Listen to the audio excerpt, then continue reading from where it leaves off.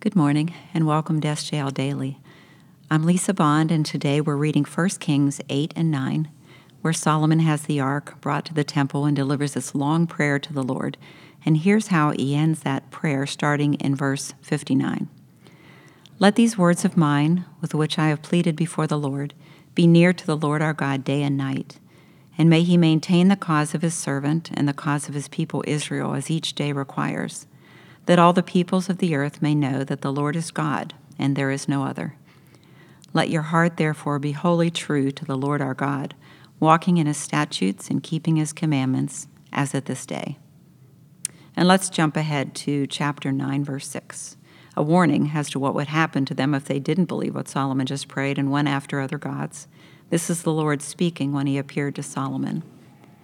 But if you turn aside from following me, you or your children, and do not keep my commandments and my statutes that I have set before you, but go and serve other gods and worship them, then I will cut off Israel from the land that I have given them, and the house that I have consecrated for my name I will cast out of my sight, and Israel will become a proverb and a byword among the peoples. And this house will become a heap of ruins. Everyone passing by it will be astonished and will hiss, and they will say, "Why has the Lord done thus to this land and to this house?" Then they will say, "Because they abandoned the Lord their God, who brought their fathers out of the land of Egypt, and laid hold of other gods and worshipped them and served them. Therefore the Lord has brought all this disaster on them." This is the word of the Lord. Now, the concept of worshiping other gods is certainly not a new one, and every now and then we talk about how it relates to us in 2023. God always commands that we worship him and him alone. And it's not because he's an egomaniac. It's because he is the best, most beautiful, and truest person who is and has ever been.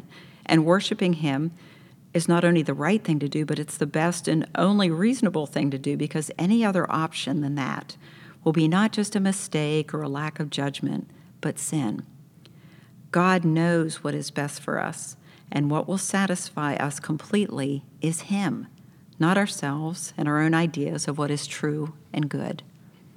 See, it doesn't matter if you personally believe the gospel to be true or not, and let me explain that. Whether it fits into your box of things that work in your life, it is true. God speaks only truth, but we are truth challenged in our culture, are we not? We say, well, that's your truth, or she's going to speak her truth. God says, the Lord is God, and there is no other. He doesn't say, you can believe this if you feel like it, or that's one choice among many, so at least choose something. We know that we will choose something, and that something must be the Lord, because any other choice will lead us down a path of destruction and pain, as we just read in chapter 9. There are consequences for wanting to find your own truth. The staff is reading a book entitled Disappearing Church by Mark Sayers. It's a fascinating glimpse into past and current culture, and it speaks to the gods of our present age. Or maybe I should say God singular, because that God is clearly self. We are told to look inside to find the true you, to get rid of this religion thing, because, God would be cramping my style. He's making it difficult for me to run my life the way I want to. Sayers mentions a study where they interviewed thousands of American teenagers, a mix of religious and non-religious in their affiliations, and almost all of them believed in a, quote, kind of loose, non-binding belief in a distant God, a belief that does not call the individual to account, but rather believes that the central goal of life is to be happy and to feel good about oneself, end quote. So this leads to what you often hear. I'm spiritual, but I'm not religious. And this doesn't just affect younger people. Sayers notes that if we really believe that truth can be found within and we can save ourselves, quote, the church is not destroyed.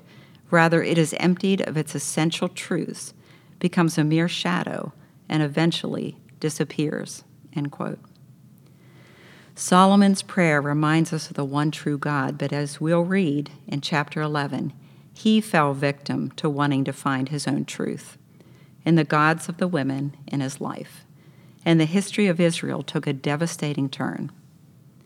May we always remember our own sin, our own appetite for what Fleetwood Mac would sing in the 70s, you can go your own way. Well, you can, but in the end it leads to death. Let's pray for a deeper love for God, not just an academic mind that nods to good teaching, but a heart that puts that teaching to work, loving God and loving others enough to not let them go their own way. Let's pray.